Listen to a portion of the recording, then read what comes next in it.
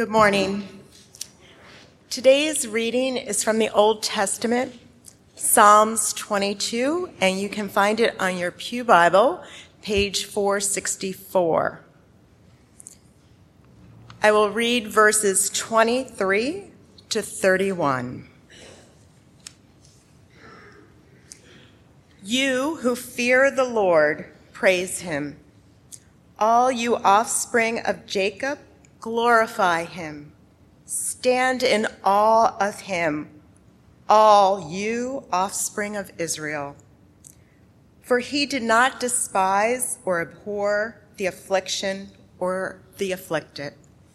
He did not hide his face from me, but heard when I cried to him. From you comes my praise in the great congregation. My vows I will pay before those who fear him. The poor shall eat and be satisfied. Those who seek him shall praise the Lord. May your hearts live forever. All the ends of the earth shall remember and turn to the Lord, and all the families of the nations shall worship before him. For dominion belongs to the Lord, and he rules over the nations. To him, indeed, shall all who sleep in the earth bow down. Before him shall bow all who go down to the dust, and I shall live for him. Prosperity will serve him. Future generations will be told about the Lord and proclaim his deliverance to a people yet unborn, saying that he has done it. This is the word of the Lord. Today's gospel reading brings us to a turning point in Mark's account of the life and ministry of Jesus. Some have called this text we are about to hear the hinge of Mark's gospel because the arc of the story pivots in these verses. Until this point, Mark has recounted displays of Jesus' marvelous power and authority. He has, up to this point, cast out demons. He's opened the eyes of a blind man. He's unstopped the ears of a deaf man. And he has fed multitudes, not once, but twice, with a few loaves and fish. But after this text, Jesus' road will turn towards Jerusalem and the cross. The whole tone of Mark's gospel shifts as the disciples move in this passage from discipleship 101 to graduate level instruction. Disciples of the 21st century, let us hear the word of God. Then he began to teach them that the Son of Man must undergo great suffering and be rejected by the elders, the chief priests, and the scribes, and be killed. And after 3 days, rise again. He said all this quite openly. And Peter took him aside and began to rebuke him. But turning and looking at his disciples, he rebuked Peter and said, "Get behind me, Satan, for you are setting your mind not on divine things, but on human things." He called the crowd with his disciples and said to them, "If any want to become my followers, let them deny themselves and take up their cross and follow me. For those who want to save their life will lose it.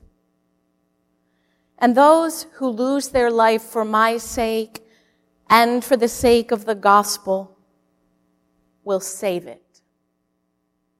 For what will it profit them to gain the whole world and forfeit their life. Indeed, what can they give in return for their life? Those who are ashamed of me and of my words in this adulterous and sinful generation, of them the Son of Man will also be ashamed when he comes in the glory of his Father with the holy angels. This too is the word of the Lord. Thanks be to God. Let us pray. As far as we are able, we open our hearts, our ears, our minds to you. Let your Spirit seep in whatever crack we can open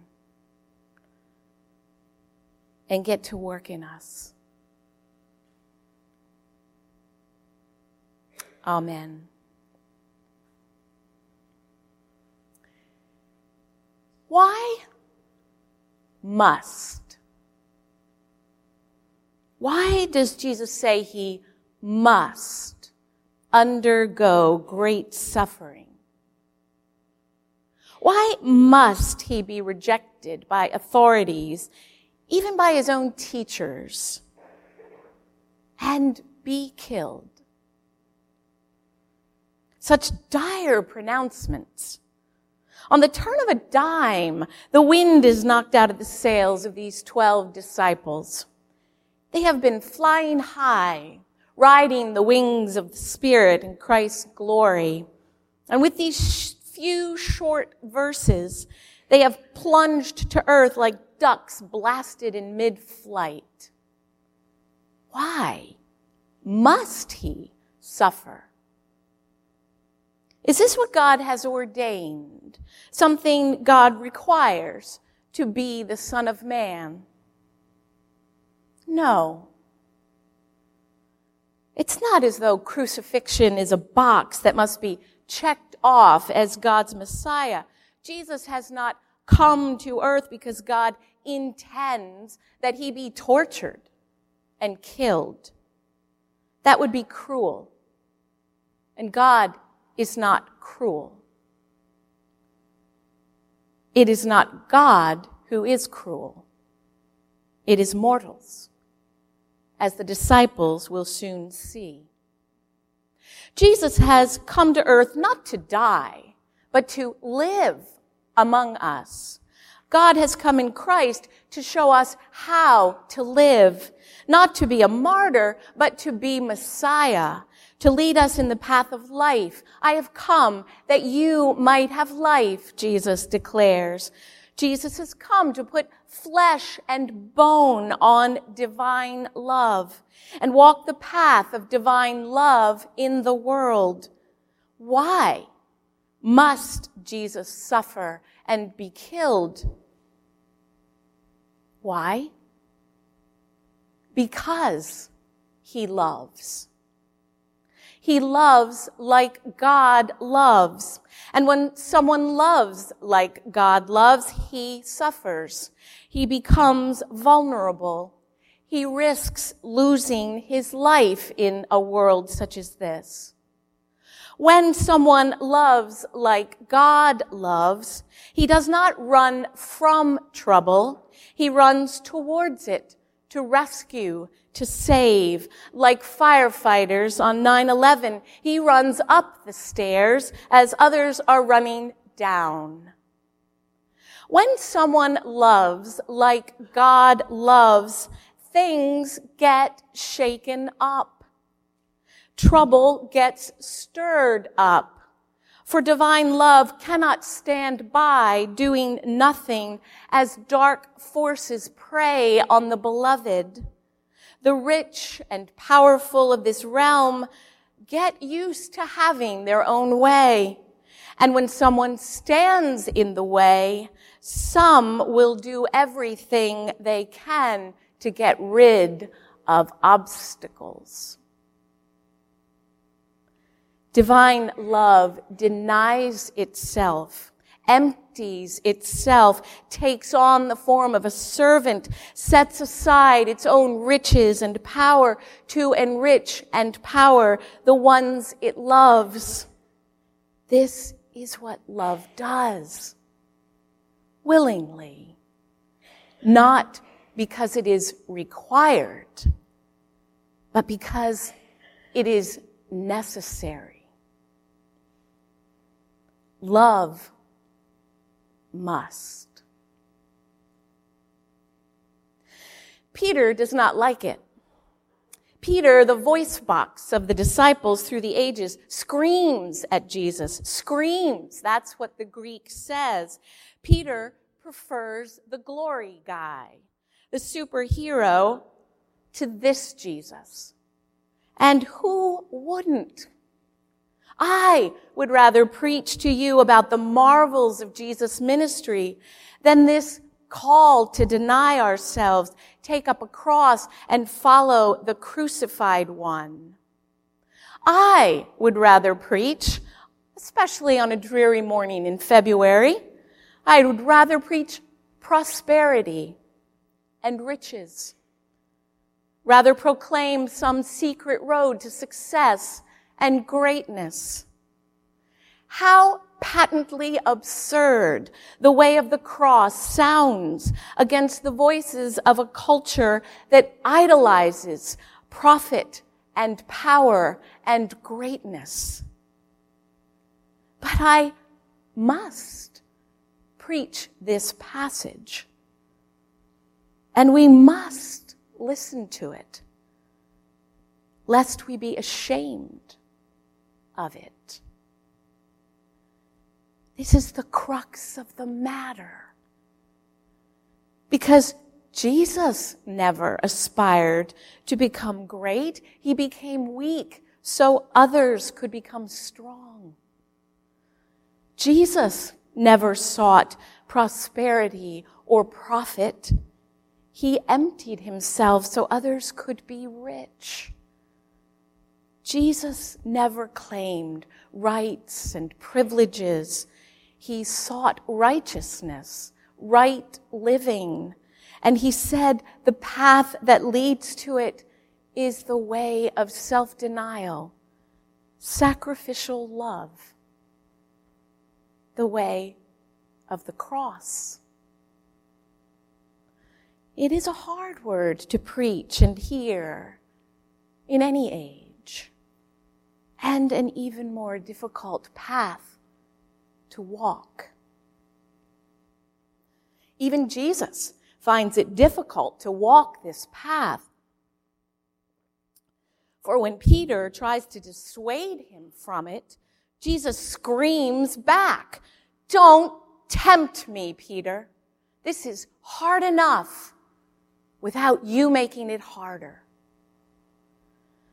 The forces of sin and evil are that fierce. And to go up against them and defeat them cannot be done without cost. Apparently, even God cannot walk the path of divine love in this human world and escape unscathed. Jesus must walk this way and follow it to its inevitable end because he loves.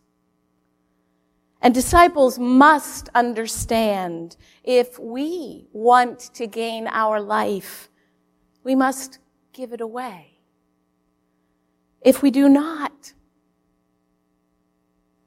we will lose our souls. The stakes are that high. Now, to be sure, not all of these 12 disciples will be killed. Some will live to a ripe old age and carry the gospel to the ends of the earth. And through the ages, not all of Jesus' followers will become martyrs. They will not try to be. That is not the point. Jesus does not tell his disciples to ask for trouble. Karl Barth, German theologian following World War II, wrote, "One cannot try to be a martyr. One can only be ready to be made a martyr." And Jesus does not mean that disciples can never do anything for themselves. Over the course of his life and 3 years of ministry, Jesus took time for himself. If he was going to be able to go the distance in his ministry, he needed to do what stewards on airplanes instruct passengers to do: put the oxygen mask on himself first, so that he would be able to take care of others.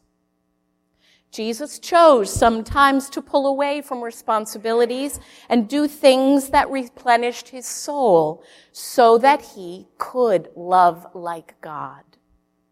He retreated to spend time with the Father, climbed the beautiful hills to rest and pray.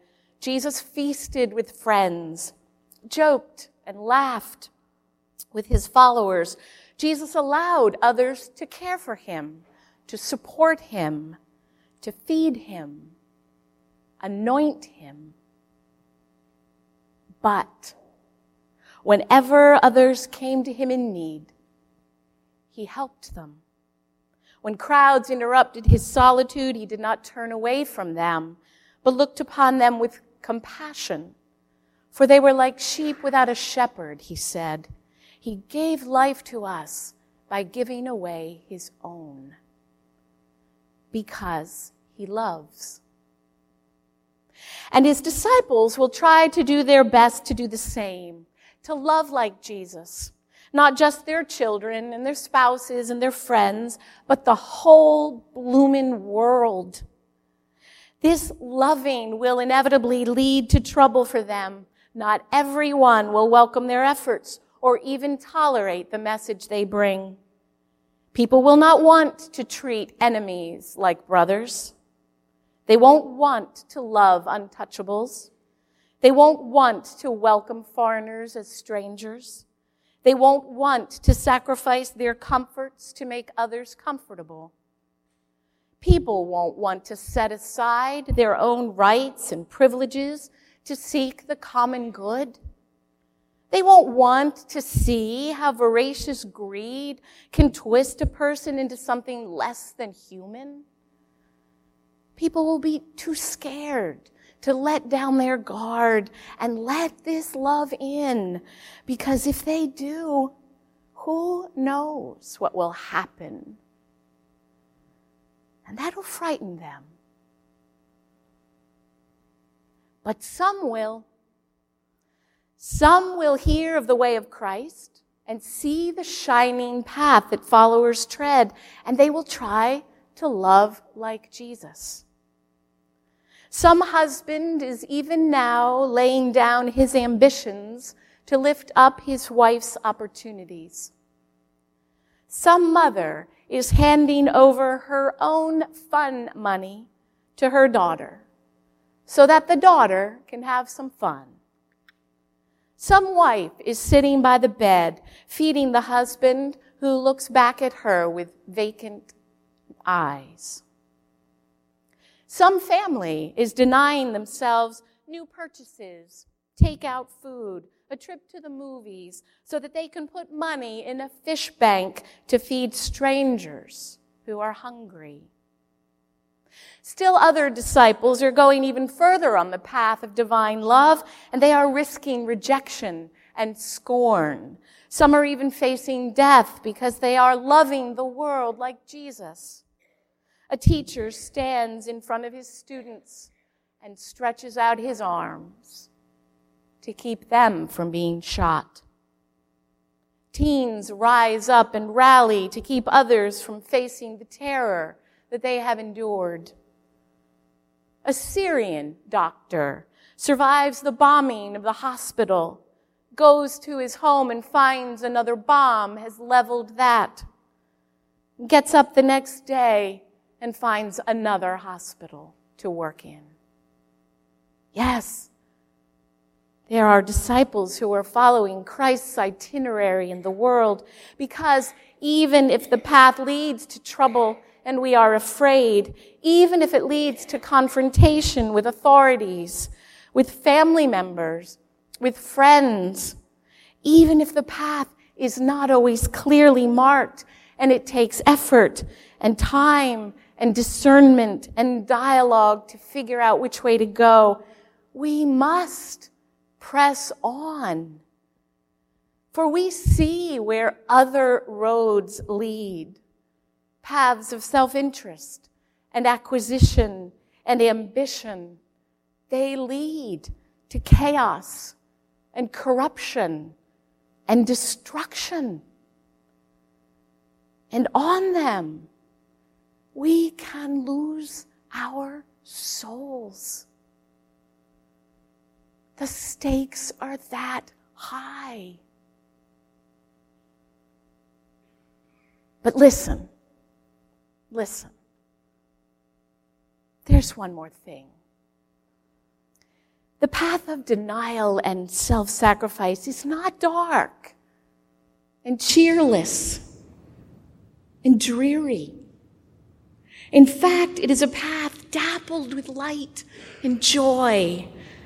You can see the light in the faces of the one who receive Christ's love. And you can sense the joy in the hearts of those who give it. Thursday night was rainy and cold. Big surprise. The temperatures then were hovering around 34 degrees. For nights such as these, we have arranged for bridge care for our community meals guests. The meal is over at 6, but the night shelter at a local church doesn't open till 9. So rather than send our guests out into the rain and cold, 2 disciples of Jesus have been on call to come and stay with the shelter guests. Bridge time.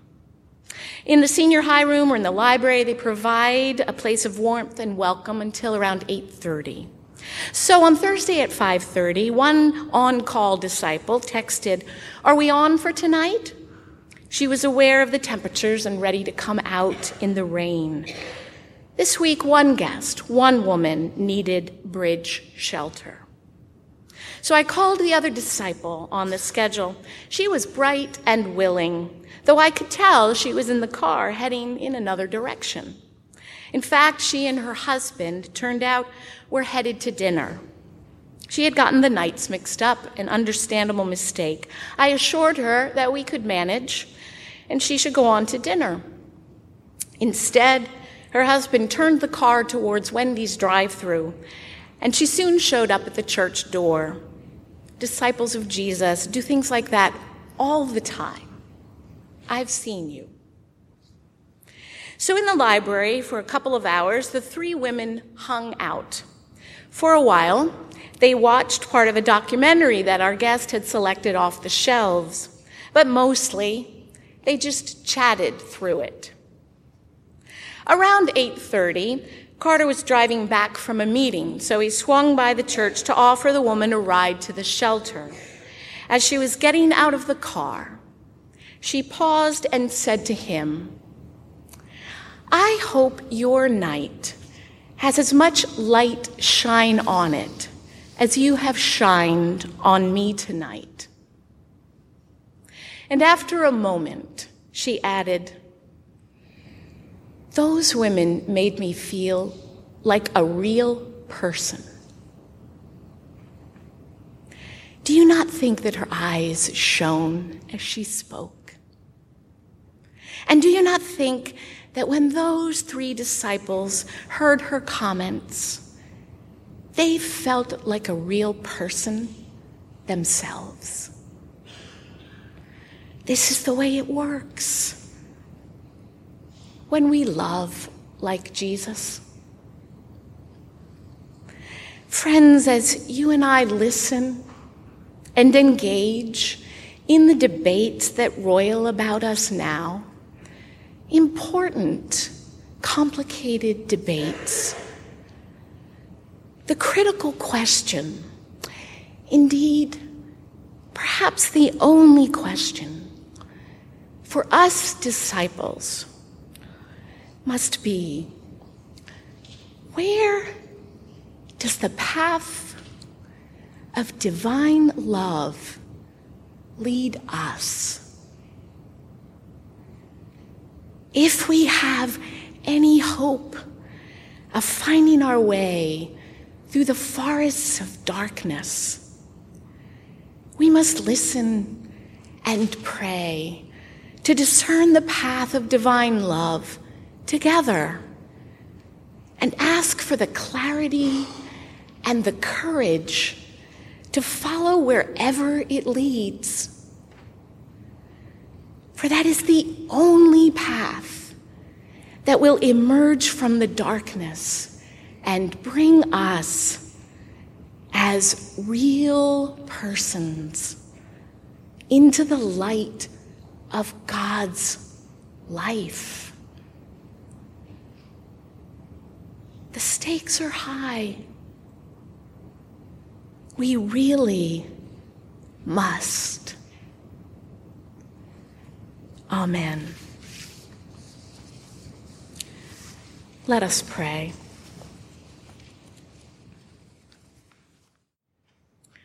Lead us, Lord. Lead us in your righteousness. Make your way plain before our face. Thank you for loving us like this to the end. Amen. Let us stand and say what we believe and use Paul's words to the Philippians. Christ Jesus, though he was in the form of God, did not count equality with God a thing to be grasped, but emptied himself, taking the form of a servant, being born in human likeness. And being found in human form, he humbled himself and became obedient unto death, even death on a cross. Therefore God has highly exalted him and bestowed on him the name which is above every name, that at the name of Jesus every knee should bow, in heaven and on earth and under the earth, and every tongue confess, glory of God. Jesus Christ is Lord. Amen.